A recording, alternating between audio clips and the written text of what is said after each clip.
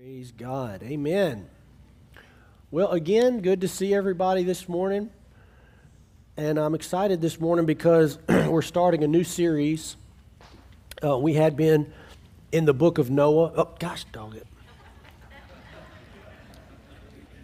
The series, Noah, the book of Genesis.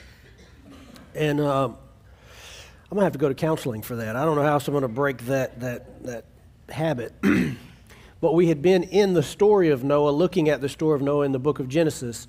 And today we're starting a new series called Fresh Start. Now, at the beginning of 2020, right before all the stuff went down with Corona, we were in a series called Do Over. And we didn't really get to finish it the way that I wanted to finish it. There were some things I wanted to talk about, but when we went into the Corona season, we kind of had to shift gears a little bit. And so I went back and revisited that because I always wanted to go back and revisit that series because there were a lot of things that I think we needed to talk about and that needed to be shared. And so a little different, but it contains some of the things that were in that series and some new things as well that I wanted to talk about. So we're calling the series Fresh Start. And it's really just about that. I mean, obviously the name implies what it's about, but just about getting a fresh start. The other series was called Do Over, and we were talking about, you know, sometimes in life how you just need a do-over, right? You made a big mistake, you made a big blunder, and you need to redo it. And I think when we started that series, I was joking because Brandon, our youth pastor, who's also my brother-in-law, he's the one who taught me how to play golf, which I don't really play golf anymore. Maybe once a year at best. But there was a little time there where we were playing golf, and what I learned very quickly about Brandon is that he's what I like to call a golf Pharisee. Now, if you know anything about the Pharisees in the Bible, then you understand what it is. But they were sticklers for the law and the letter of the law, and they wanted to penalize you every time you broke the slightest little thing. And Brandon is a golf Pharisee. Now, he's not a Pharisee in other ways, okay? But when it comes to golf, he is. And so Brandon had no concept of the mulligan. All right, if you know what a mulligan is when you play golf, when you're not a good golfer, you need several mulligans per game. And but not with Brandon. When you were with Brandon, there were no mulligans. You were held to the letter of the law. But a mulligan, the idea is you get a do-over, right? You swung the club, you know what you were supposed to do. You hit the dirt first, or you shot it off in the pond or water, and you know what, I just need a do-over, right? Just forget that one and let me have another shot at the golf ball. And that's what a do-over is. And how many of you ever feel like you've needed that in life? Amen. Maybe with a season, maybe with a relationship, maybe in your marriage, maybe you're like, you know what, I just wish I had a do-over. Unfortunately, there are no mulligans in life, not like that. But with God, what you need to remember is there's always an opportunity for a fresh start with God. Not always with man, but with God, there's always a fresh start. Why do I make the distinction? Well, you don't always get a do-over with man. You know, sometimes what we've done is so hurtful, so wrong, so much trust was broken, so much damage was done that you don't always get a do-over with man. And actually, that's not really what your expectation should be. But with God, you always get a do-over. With God, you always can have a fresh start. Now, this series is going to be really practical, and I'm going to walk you through, from my experience, walking through many do-overs and fresh starts with people, what I've learned the path of the do-over is, the path of the fresh start is. And I want to give you some very practical steps. And this works whether you're just in a small, maybe just had an argument with your wife and you need a fresh start. But if you've made a big life blunder, it works there too. But it's going to be very practical, this series. I'm going to give you some real practical steps to follow and things like that. But today, we're going to start with just creating the right perspective. And I want us to begin in Luke chapter 15, verse 7. And this is the story of the prodigal son. We're not going to go through the whole story because it's a long story. Luke chapter 15, verse 7. And the reason that I want to start here is because sometimes when you need a do-over in your life, fresh start, I've noticed that a lot of times people who need a fresh start the most, they feel the least eligible or qualified for it.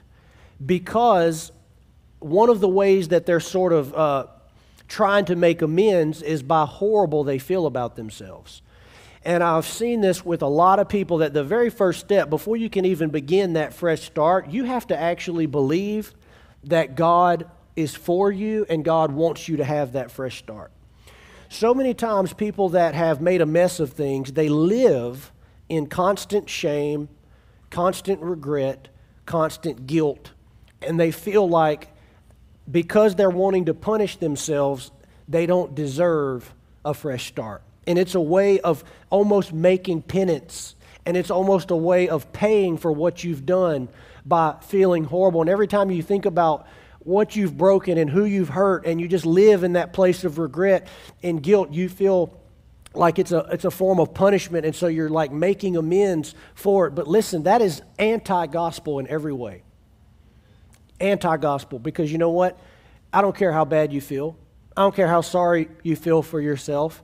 I don't care how much regret you have. You'll never pay for your own sin that way. You'll never make amends for it that way. It's the point of the cross was to carry the payment for that sin. And think specifically about it. You go, well, I was stupid. I made a mistake. I did this. I wish I could go back and do this. You can't go back and do it. But from this point forward, you can have a fresh start with God. The slate can be wiped completely clean with God, and you can get a fresh start today. This was kind of the experience that the prodigal son had. It's a story that Jesus told in Luke chapter 15. Many of you know the story. I'll summarize the first part. There was a man that had two sons, and the first son came to him and said, I would like my inheritance now. And I don't want to wait till I'm old. I don't want to wait till you die. Man, we're already starting off on the wrong foot, right? Can you imagine going to your parents, or as parents, can you imagine any of your kids coming to you and saying that? They'd probably get slapped, right? An inheritance, that's the last thing you're about to get. I'm about to write you out of my will completely. But he came, he said, look, I don't want to wait till you die. I want my inheritance now. Now the father gave it to him, and what did he do? He went and squandered it completely. The Bible says he wasted it on partying and living and things like that. Now we pick up in verse 17. It says, but when he came to himself. Now many people that have made a mess of things, they have this moment where they come to themselves.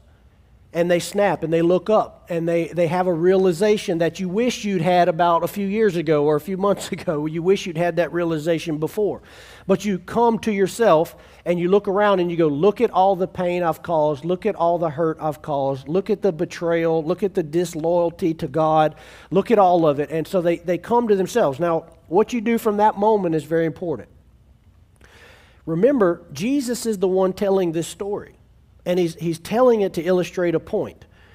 He says, when he came to himself, he said, how many of my father's hired servants have more than enough bread, but I perish here with hunger? You remember he was living with the pigs and eating out of the pig trough. He said, I perish here with hunger. I will arise and go to my father, and I will say to him, Father, I have sinned against heaven and before you. I am no longer worthy. Everybody say worthy. I am no longer worthy. I am no longer worthy to be called your son. Treat me instead as one of your hired servants. So he has this mentality that he's not worthy, he's not good enough to receive a complete restoration with his father. Why? Because of the shame, guilt, regret, realization of the horrible, disrespectful thing that he has done to his father.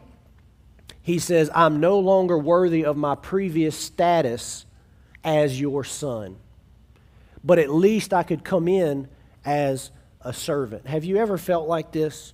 Maybe with God, maybe with people. You felt, what I did was so bad, I know I can never get back to where I was because I'm not worthy. I don't deserve that status. So he came, verse 20, he arose and came to his father. But while he was still a long way off, his father saw him, felt compassion, and ran and embraced him and kissed him. And the son said to him, Father, I have sinned against heaven and before you. I am no longer worthy to be called your son. But the father said to his servants, Bring quickly the best robe, put it on him, and put a ring on his hand and shoes on his feet, and bring the fattened calf and kill it, and let us eat and celebrate. For this my son was dead and is alive again. He was lost and is found, and they begin to celebrate. So first thing I noticed is that the son's mentality was completely different than the father's mentality. He saw himself as unworthy, but that's not how the father saw him at all. Now, Jesus is the one telling this story because he knows this is a common problem. And he's given this illustration to say that when this happens, when this type of thing happens, here's how God feels towards the person that's returning. He doesn't feel, look, did the father run out and say, listen, we're going to get back here, but first, me and you got a few things to talk about. First, I want you to understand everything that you did. I want to make sure that you completely understand the way that you hurt me, your mother, your brother, all of this family. I want you to get it and understand every bit of it. Did he do that? No. That may come later, I don't know. But the first thing was, you're back. You're back, and that's what matters. You're back and you're loved, and no, you're not going back to a servant. You're not going to a servant status. You're coming in as my son. And for a lot of people, I see them struggle with this mentality. Now, there's a lot we can learn from this story. First thing I notice is that the father did not go chase him down. You never see that anywhere in the story, that the father went looking for the son, went out searching for the son, went out trying to beg him to come back. He didn't do that. He was there, and when the man came to himself, when he came to himself and he was ready to repent, that's when the restoration happened. We're not going to focus on that today. It's just a point I want to bring up. The second thing that I believe from this story is that his inheritance was lost forever. That money couldn't be got back. He's not going to take it from the brother. That would be wrong. So the inheritance, he never got the inheritance back. In other words, he lost something physical and something natural. And that's the problem with sin, isn't it? Because sin takes. When you get involved with sin and Satan, he comes to steal, kill, and destroy, and he will take from you, and you don't always get it back simply by repenting. What you can always get back is your status with God. You can always be a son. You can always get sonship. You can always be forgiven. You can always be restored back to perfect and right relationship with God. And isn't that what really matters? Amen. Praise God. But through simple repentance, and we're going to get to that in the rest of the series, but we're not focusing on that today. He didn't get his inheritance back. That was lost. And sometimes that happens with our choices. That's why I say you always get a do-over with God, but you don't necessarily always get a do-over with man. Or you don't always get it in the natural. In other words, sometimes there are natural consequences that have to be walked out, and just because you repented doesn't mean they go away. Again, this man never got his inheritance back, at least not the one that he squandered. Now, again, I want to remind you that Jesus was telling this story to make a point. And here's the point that he was making. We've got to back up to Luke 15:1. Here's why he told the story. Luke 15:1. Now, the tax collectors and sinners were all drawing near to Jesus. And the Pharisees and the scribes, that's the most religious, right? Most religious people, most holy in their own eyes and mind. The Pharisees and the scribes grumbled, saying, "This man receives sinners and eats with them." So they see the rejects of society, the lowest, the dirtiest, the most wicked, the most sinful. They are gathering themselves to Jesus so that they can be healed, restored, and repent and all of that. And the Pharisees see it. And by the way, I've seen people in church like this too. And I've seen people in church that would align more with the Pharisees than they do Jesus. But quick to condemn, quick to pass judgment, quick to be critical, quick to make sure that you get what you deserve. How many of you know that's not your role?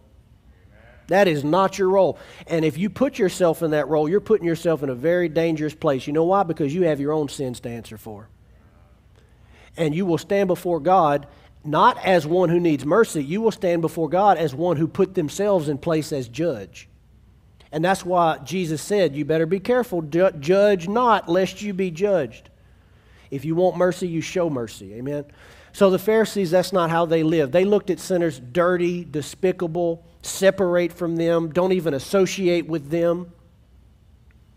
You know, the Bible does tell us there are people we're not supposed to associate with, but it's not sinners. It's Christians. It's Christians that say they're Christians but still live in hypocrisy. But that's another sermon. So Jesus saw this happening. He sees their attitude, and they said, this man... See, they're actually disqualifying Jesus is what they're doing in their mind. This man receives sinners and eats with sinners, spends time with sinners. That shows us right there he's not the Messiah. That shows us right there he's not a man of God, because God would never associate with people like this. They couldn't have been more wrong. These are the very people that Jesus came for. These are the very people that God came for. These are the very ones why he's here. And he even said, it's not the well and the healed that need a physician, it's the sick. That's who he came for. So the Pharisees thought that sinners should be shunned.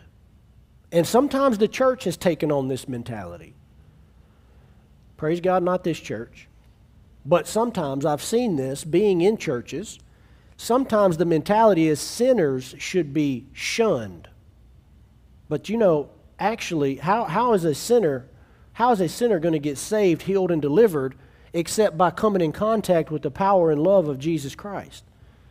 So, no, they don't get shunned. They get brought in for the purpose of healing and restoration.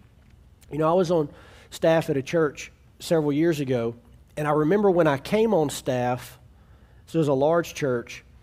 When I came on staff, there was one of the first kind of instances that I found out about in the church. There was this young lady, probably in her early 20s, that was on staff at the church in the media department.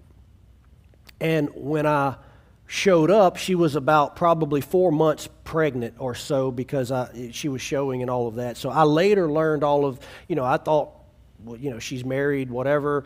I later found out the story that, in fact, she was not married. This lady, this young girl, she had been raised in one of the most straight-laced families that you would ever meet.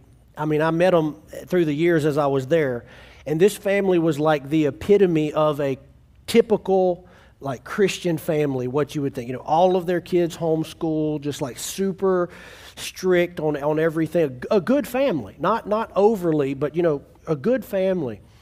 And this girl had gotten into a relationship when she moved out of the house. It was a very unfortunate situation, and she ended up pregnant. And the boyfriend wanted nothing to do with the baby, wanted nothing to do with her, and so they broke up. They didn't get married, and so now the pastor has this thing on his hands that he's got to handle. We've got this girl on staff. I mean, she's in the media department, so she's not like a pastor or something like that, but, still, she's in the media, she's on staff at the church. So what do we do? How do we handle that? Because a lot of the public perception is going to be what? Well, you can't tolerate that. You can't allow that. You have to what? You got to shun and isolate that. And I remember paying attention, watching, because I wanted to see how he was going to handle this, because that's not a situation anybody would want to be in. And so what ended up happening was, the girl was very repentant, very broken, very, full of the shame and the guilt and all of that. And Now she has to bear this publicly. And can you just imagine in your mind for a second how a lot of churches and a lot of Christians would have handled that situation? I'm horrified to think about the types of things that have been done and handled. But the way that this pastor handled this was he kept her on staff. It wasn't hidden. Everybody knew about it. It wasn't like they tried to cover it up. Everybody knew this happened. She talked about it to the staff. She talked about it openly. If you asked her, it was a mistake. It was a sin. She was repentant for it. The pastor kept her on staff. And you know what? That church rallied around her. And that every need that baby had and that girl had was provided by the church people. And everyone rallied around her and took care of her. Now, it was beautiful to me, and I remember as a future leader and pastor, I remember watching that and learning and going, how much integrity it must take for a pastor to do that, because I know there was a lot of people in that church that didn't understand that and probably disagreed with that, but that individual was put ahead of what everybody else was going to think and how everybody else was going to misinterpret it. And that spoke a lot to me. And you see Jesus being put in that situation often where they don't understand. It's misunderstood. Why are you hanging out with this guy? You got a prostitute pouring oil on your feet. Okay, that's a little weird. Right? You got weird things. But Jesus was willing to be misunderstood because of the one. He cared more about the soul of that one person, and he cared less about what the crowd at large thought about it. Because he cared more about that person. He cared more about doing what was right for that person. Now, of course, if you're hearing what I'm saying, no one's condoning what the girl did. We know that that's against the Scripture. It didn't turn out, it's not going to be the best for her and all of that. We know that God's not for what happened or the way it happened. No one is saying that. But isn't it funny how we will treat sins a little bit differently depending on what they are? You find out something about somebody that can be hidden and covered up. Yeah, we'll take care of that, and we'll let them stick around. But you find out something that you can't hide and cover up, then all of a sudden it gets handled completely different. How many know that's not the heart of God? That's not the heart of God. And that was such a testimony to me about the heart of God, how to walk with someone. And I just thought about for her, I thought, man, this was a defining moment for her. If the church had reacted one way, she probably would have never stepped foot in a church again. Versus the way the church did react, it galvanized her to support the church and be part of the church, because this is what the church of God looks like and the family of God looks like. See, we don't always see things how God sees it. The Pharisees were notorious for this. The Pharisees always saw things. They were always on the wrong side of every issue, and they thought for sure that they knew how God thought about it. They had whole passages of the Bible, chapters, books memorized. They taught it. The scribes wrote it out by hand, and they were convinced. We know how God thinks and how God feels, and we speak for God. If we say this is wrong, if we say don't do this, it's the same as if God said it. They put themselves in that position. That's how they thought. But they couldn't have been more wrong. They often and always found themselves on the wrong side of an issue. God was over here, and they found themselves over here. And this is a hallmark evidence and hallmark example of religious people that don't have a true relationship with God, but they hold themselves up here like they know everything, and they judge everybody except themselves. And they think they speak for God and know how God thinks about everything. We need to all humble ourselves and get the heart of God and listen more than we do talk, and listen more than we do pass judgment, and say, God, what do you want to do, and how do you want to handle these situations? Amen? So it requires a lot of humility. In Lamentations chapter 3, verse 14, Jeremiah was feeling really rough, really down, very frustrated, because he's prophesying to the children of Israel. They're not listening. It's just a bad moment. In verse 21, He says, but this I call to mind, and therefore I have hope. The steadfast love of the Lord never ceases. His mercies never come to an end.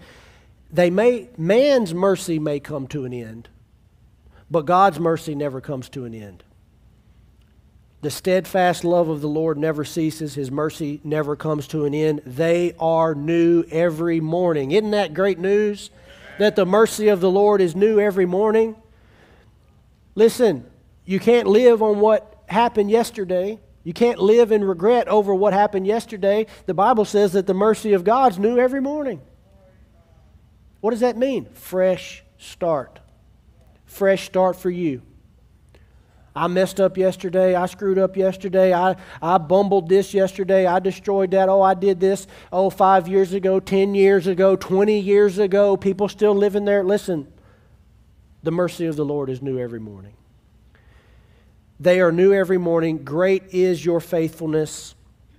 The Lord is my portion, says my soul. Therefore, I will hope in Him. Listen, I want you to have hope this morning in the faithfulness and mercy of God. If you are seeing yourself as a broke down, beat down, worthless sinner that made a mess of everything, I want you to get God's perspective this morning. I want you to get God's view this morning of yourself and how He sees you. Listen, your vision of yourself is not in alignment with His. And I'm not blaming people for doing this, okay? But people may have been mad at you. They may have condemned you. They may have yelled at you. They may have pointed out everything you did wrong. They were probably right.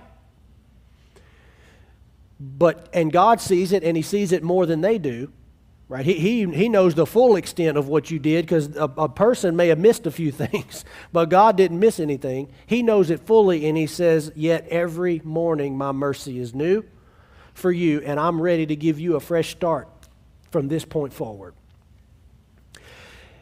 Jeremiah, who wrote the book of Lamentations, he also wrote the book of Jeremiah, and I'm just giving you a little context to this chapter. We're going to look at Jeremiah 29.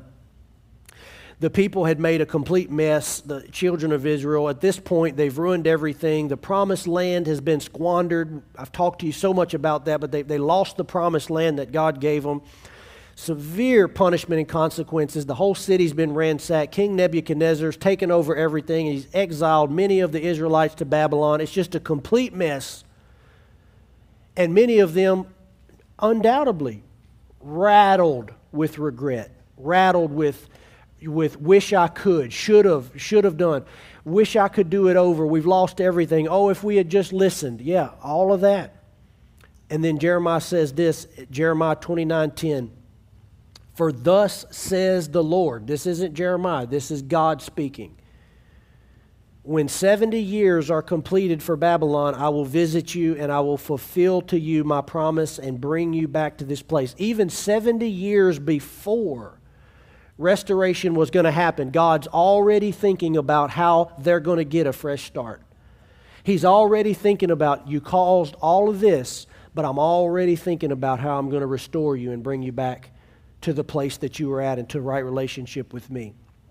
Verse 11, He said, for I know the plans that I have for you, declares the Lord. They are plans for welfare and not for evil, to give you a future and a hope. Then you will call upon me and come and pray to me, and I will hear you. Listen, this is a word for everybody here. I know He's talking to Israel. The word of God is the same to you. If you will call upon me and pray to me, I will hear you. You will seek me and find me when you seek me with all your heart. I will be found by you, declares the Lord, and I will restore your fortunes and gather you from all the nations and all the places where I have driven you, declares the Lord, and I will bring you back to this place from which I sent you into exile. This is God's promise to Israel. He said, look, you made a mess of everything. But let me just tell you what my plans are not to leave you here. My plans are not to just rub your face in this over and over and over again. My plans for you, He said, I know the plans I have for you. He said, they are for your welfare. They are not for evil, to give you a future and a hope. And if you will seek me And if you will turn to me, I will be found by you. And look what he says, I will restore your fortunes. God is so good at this. There's nobody better. There's nobody better than God at this. Now, he has a process for this. The first part of this is predicated by when you call upon me and pray to me and you seek me with all of your heart. Okay, there's a process that we're going to get into in the next few weeks. It doesn't just happen because you felt bad. It doesn't just happen because you heard a good sermon. There's a process to walking out the fresh start. And the Bible lays it out for us perfectly. So we're going to get into that in the next few weeks. But this morning, I just want you to believe that a fresh start is possible. And I want you to believe that you are valuable enough to receive that fresh start. I want you to believe that you're a candidate. I want you to believe that God considers you valuable and that He doesn't want to just see you wallow in your punishment. That's the whole reason Jesus came. He wants to see you get up and walk in everything that God has called you to do from this point forward. Amen. Who deserves a fresh start? Who is eligible for a fresh start? Well, as far as I know, everybody. I never met a person that wasn't. Peter was eligible when he denied Christ 3 times. David was eligible when he committed adultery with Bathsheba and murdered Uriah. Paul was eligible when he stoned Christians and murdered Christians and put Christians in prison. The thief on the cross was eligible. So as far as I know, everybody's eligible. I never met a person that wasn't eligible. And why would that be? Why would that be? Well, the answer lies in your value. It lies in how truly valuable you are. And I don't want you to think about it collectively. I don't want you to think about how valuable we are. I know we are valuable to God. It's not that. Only you. Put your name. You are valuable to God. And that's why everyone is eligible. Look at what David wrote, Psalm 139:1. He says, O Lord, you have searched me and known me. You know when I sit down and when I rise up. You discern my thoughts from afar. You search out my path and my lying down and are acquainted with all my ways. How many people do you know that knows you to this degree and this level that still like you and love you? You have searched me, known me. You know when I sit down, rise up. You know all my thoughts. You searched out my path, lined out. You're acquainted with all my ways. Even before a word is on my tongue, behold, you know it altogether. You hem me in behind and before and lay your hand upon me. Such knowledge is too wonderful for me. It is too high. I cannot attain it. But yet, considering all that, he says, where shall I go from your spirit? Or where shall I flee from your presence? If I ascend to heaven, you are there. If I make my bed in Sheol, you are there. If I take the wings of the morning and dwell in the uttermost parts of the sea, even your hand shall lead me and your right hand shall hold me. If I say, surely the darkness shall cover me and the light about me be night, even the darkness is not dark to you. The night is bright as the day, for darkness is as light with you. But look at verse 13, please. This is how he feels about you, okay? Please put your name here. Please see this for yourself. He says, for you formed me, you formed my inward parts. You knitted me together in my mother's womb. When the little cells and everything were just coming together, it says that God is the one that knitted you together in your mother's womb.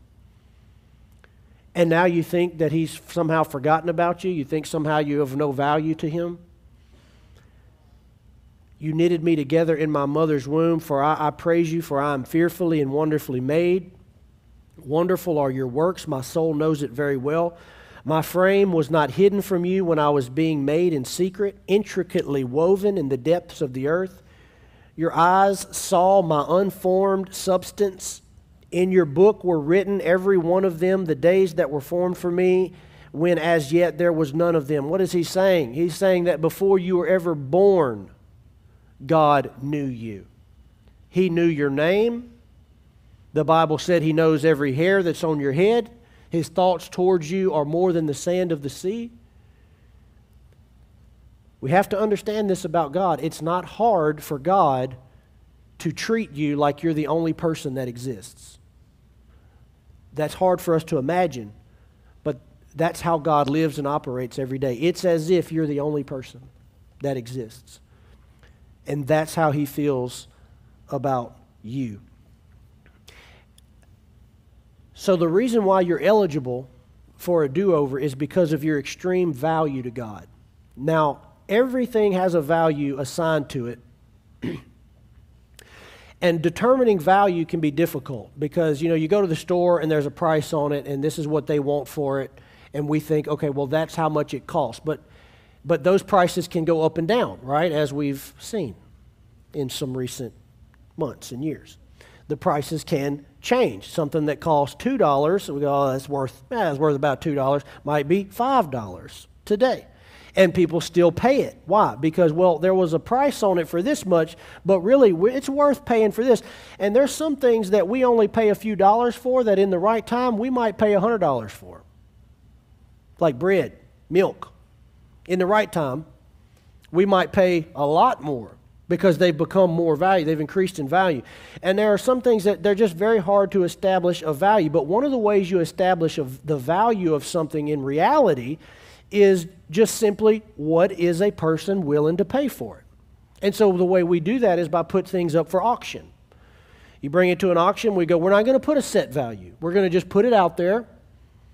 We're going to tell you about it, and then everybody can just tell us how much they are willing to pay for it. And you reach that limit of what it's worth when finally there's only one person who's willing to pay this max value. And sometimes things are a lot more valuable than people thought. This happened in 2010. There was this special Chinese vase, like the Keelong vase or something like that. I can't remember. But this happened in 2010, but the vase was like from the 1700s. And these people, they were in London, and some family members, their parents had passed away, and they found this vase in their house. And an appraiser, whatever, looked at it, and they said, well, that's a very expensive vase. That vase is worth about $1 million.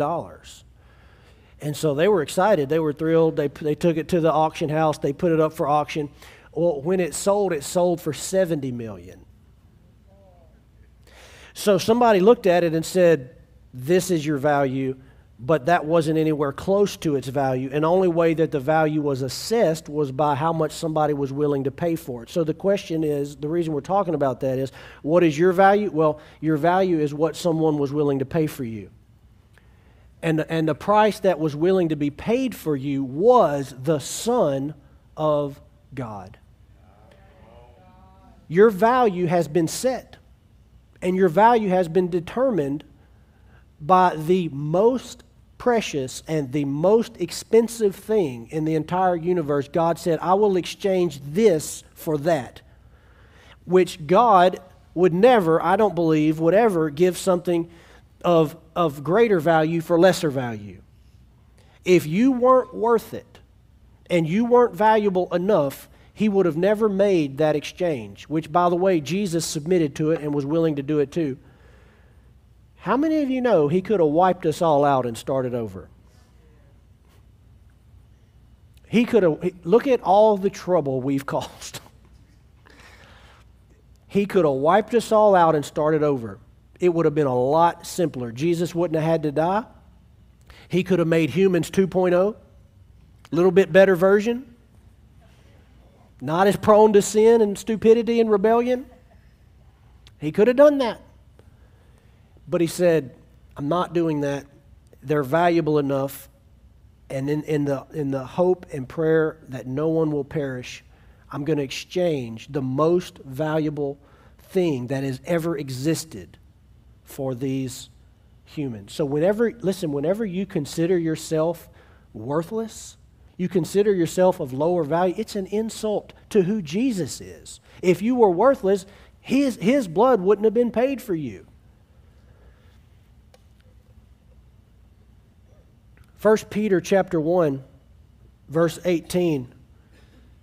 Peter said, knowing that you were ransomed from the futile ways inherited from your forefathers, not with perishable things such as silver and gold. You see, in this scenario, silver and gold is looked at like dirt from God's perspective. When he's like, you weren't bought with money. Well, how much is a human life worth? Is it billions? Is it trillions? And when he says in terms of money, he said, you weren't redeemed with some perishable thing like gold and silver. That's basically worthless in God's eyes. But with the precious blood of Christ, like that of a lamb without blemish or spot. God exchanged the life of Christ for your life. That tells you how valuable you are. So when you walk around beat down, defeated, feeling sorry for yourself, punishing yourself, oh, I don't deserve that, you're not in alignment with God, you're in alignment with Satan. Because Satan, the Bible says, is the accuser of the brethren, and he lives night and day to accuse you to yourself, to accuse you before yourself, before God, to constantly condemn, to constantly beat down. Did you know that condemnation is not from God? When you feel condemned, it's not from God.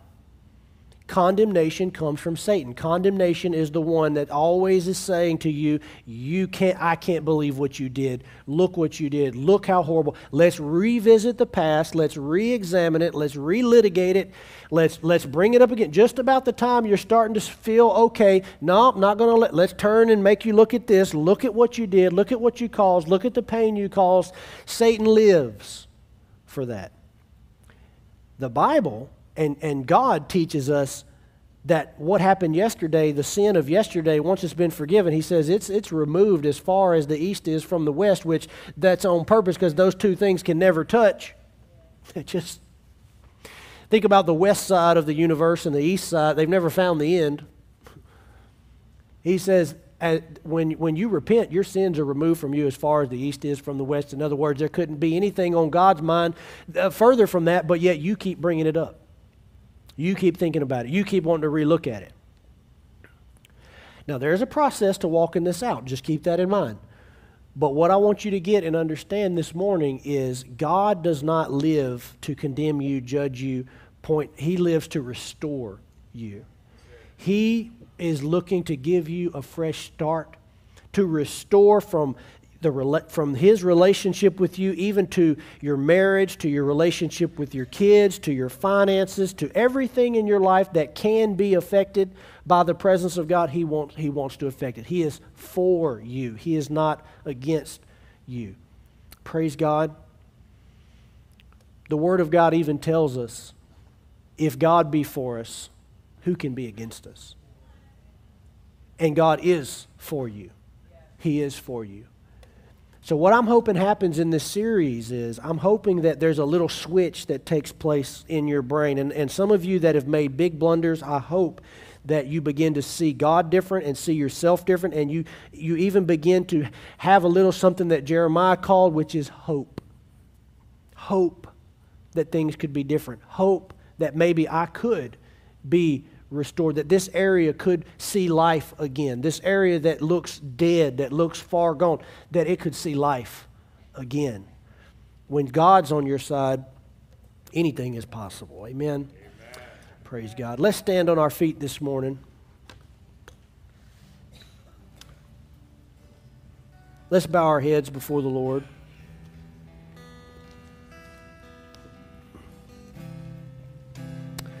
Let's just pray together. Father, we come to you this morning by the name of Jesus Christ. Lord, I pray for every person in this room this morning that needs a fresh start. Well, we all need a fresh start from time to time. God, thank you that you are the God of the fresh start. You are the God of new beginnings, restoration, healing, rebuilding. And we're so thankful for that. God, thank you that you counted us valuable. You counted us worthy. Thank you that you shed the precious blood of Jesus to ransom us. We're so grateful, so thankful for what you see in us. Father, I pray for every person in this room this morning. God, every person that needs that fresh start. Lord, that maybe even today could be their day. The day of new beginning. The day of starting fresh. The day of letting old things pass away and all things become new. Father, I pray this morning that your Spirit would work all across this room. Every heart, every life, every mind. In Jesus' name. Now, if that's you this morning, I want to pray for you. If you say, that's me, I need a fresh start. I need God to do a work in my life. Listen, God is already working in your life right now. His Spirit is here. His presence is here. And just right where you're at, I want you to begin to reach out to God. Say, God, I need a fresh start. I need to believe. I need to believe the value that you see in me. And I'm ready to go on this journey. I'm ready to go on this path, this walk of faith. Listen, God hears your prayer. He's reaching out to you this morning. Nothing but love, nothing but mercy. He'll walk you through it every step of the way. He is for you, not against you. In Jesus' name. Now, with every head bowed and eye closed, I want to give you a chance also if you're here and you say, well, I don't know that I've even given my life to Jesus to be saved in the first place. I don't know that I'm a Christian. Well, that's the best place to start right there. That is the first step in the path to a new beginning and a fresh start. If that's you, I want to pray for you this morning. The Bible teaches us that we receive salvation, we receive the new birth by trusting and believing that the sacrifice that Jesus paid was sufficient for my salvation. It was sufficient to pay the price for my sin. And if you believe that in your heart and you confess it with your mouth, the Bible says that you can receive salvation into your life, that price that Jesus paid will be applied to your life and to your debt. So if that's you, I want to pray for you this morning. God is listening. This is really between you and Him. It's something that He's going to do. It's a work that He's going to do in your heart and life. If that's you, I want to pray for you. I'm not going to ask you to come down to the front. I just want to pray for you in your seat right where you're at. But if that's you, would you lift your hand? Don't be ashamed. Just lift your hand up where I can see it. I want to pray for you this morning. Pray for God to work and move in your life. Amen. Amen. Praise God. You can put your hands down this morning. Also, if you've prayed that before, but you need restoration. You need right fellowship with God. We're going to pray. We're going to include you in that prayer. So God is listening. Listen, I want you to pray this prayer that I'm going to pray in just a moment. I'm going to pray over you. Then I want you to pray this prayer after me. And God's going to hear it this morning. And He's going to work in your life. Father, I pray for those that have lifted their hand to you and they're needing that fresh start. They're needing salvation. They're needing restoration. They're needing healing in their life. Father, I pray that your Holy Spirit would work and move this morning. That not one person would leave this room unchanged, untouched by the power of God. But that your Holy Spirit would move and work and accomplish miracles all across this room this morning. In Jesus' mighty name. Now, if you raised your hand, I want you to pray this prayer after me, and all the church can feel free to pray along as well. Say, Dear Heavenly Father, I repent of my sin. I ask you to forgive me. Today, I put my faith in Jesus Christ for my salvation. I believe He died for me, and I want to be a child of God. In Jesus' name, amen. Come on, let's give those a hand that lifted their hand this morning.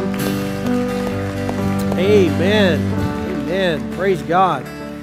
Listen, if you raised your hand this morning and prayed that, I want you to know God's working. If you didn't raise your hand, there's nothing magical about raising your hand. But if you reached out to God this morning in that prayer, you need to know God heard it. He's with you. He is working, and He's moving in your life. Today is a new day for you. If you would like for someone from our church to help you, reach out to you, if you need questions answered, prayer, if you need a Bible, if you need to get water baptized, we would love to connect with you. It's very simple. All you have to do is text Life OLC to 94,000, and that'll give us your name and information, and someone from the church will reach out to you this week. Also, we have communication cards in the seat in front of you. You can fill those out. Tell us the decision you made today. Drop it in the offering box on your way out today, and we'll get those as well. We'd love to connect with you, love to help you, love to be part of your journey that God is working in your life. Amen. How many of you glad you came to church this morning? Man, isn't God good? Praise God. Let me pray over you. We're going to be dismissed this morning. Father, thank you once again for changing lives, touching hearts, ministering to us by your word and spirit this morning. I pray as we leave today that hope would fill our hearts for a new start, that hope would fill our hearts for a fresh start, and that hope would reside in our hearts all week. Lord, we bless you, we praise you, we thank you in Jesus' mighty name. And everyone said amen. Praise God. Hug somebody before you leave this morning. You guys are dismissed.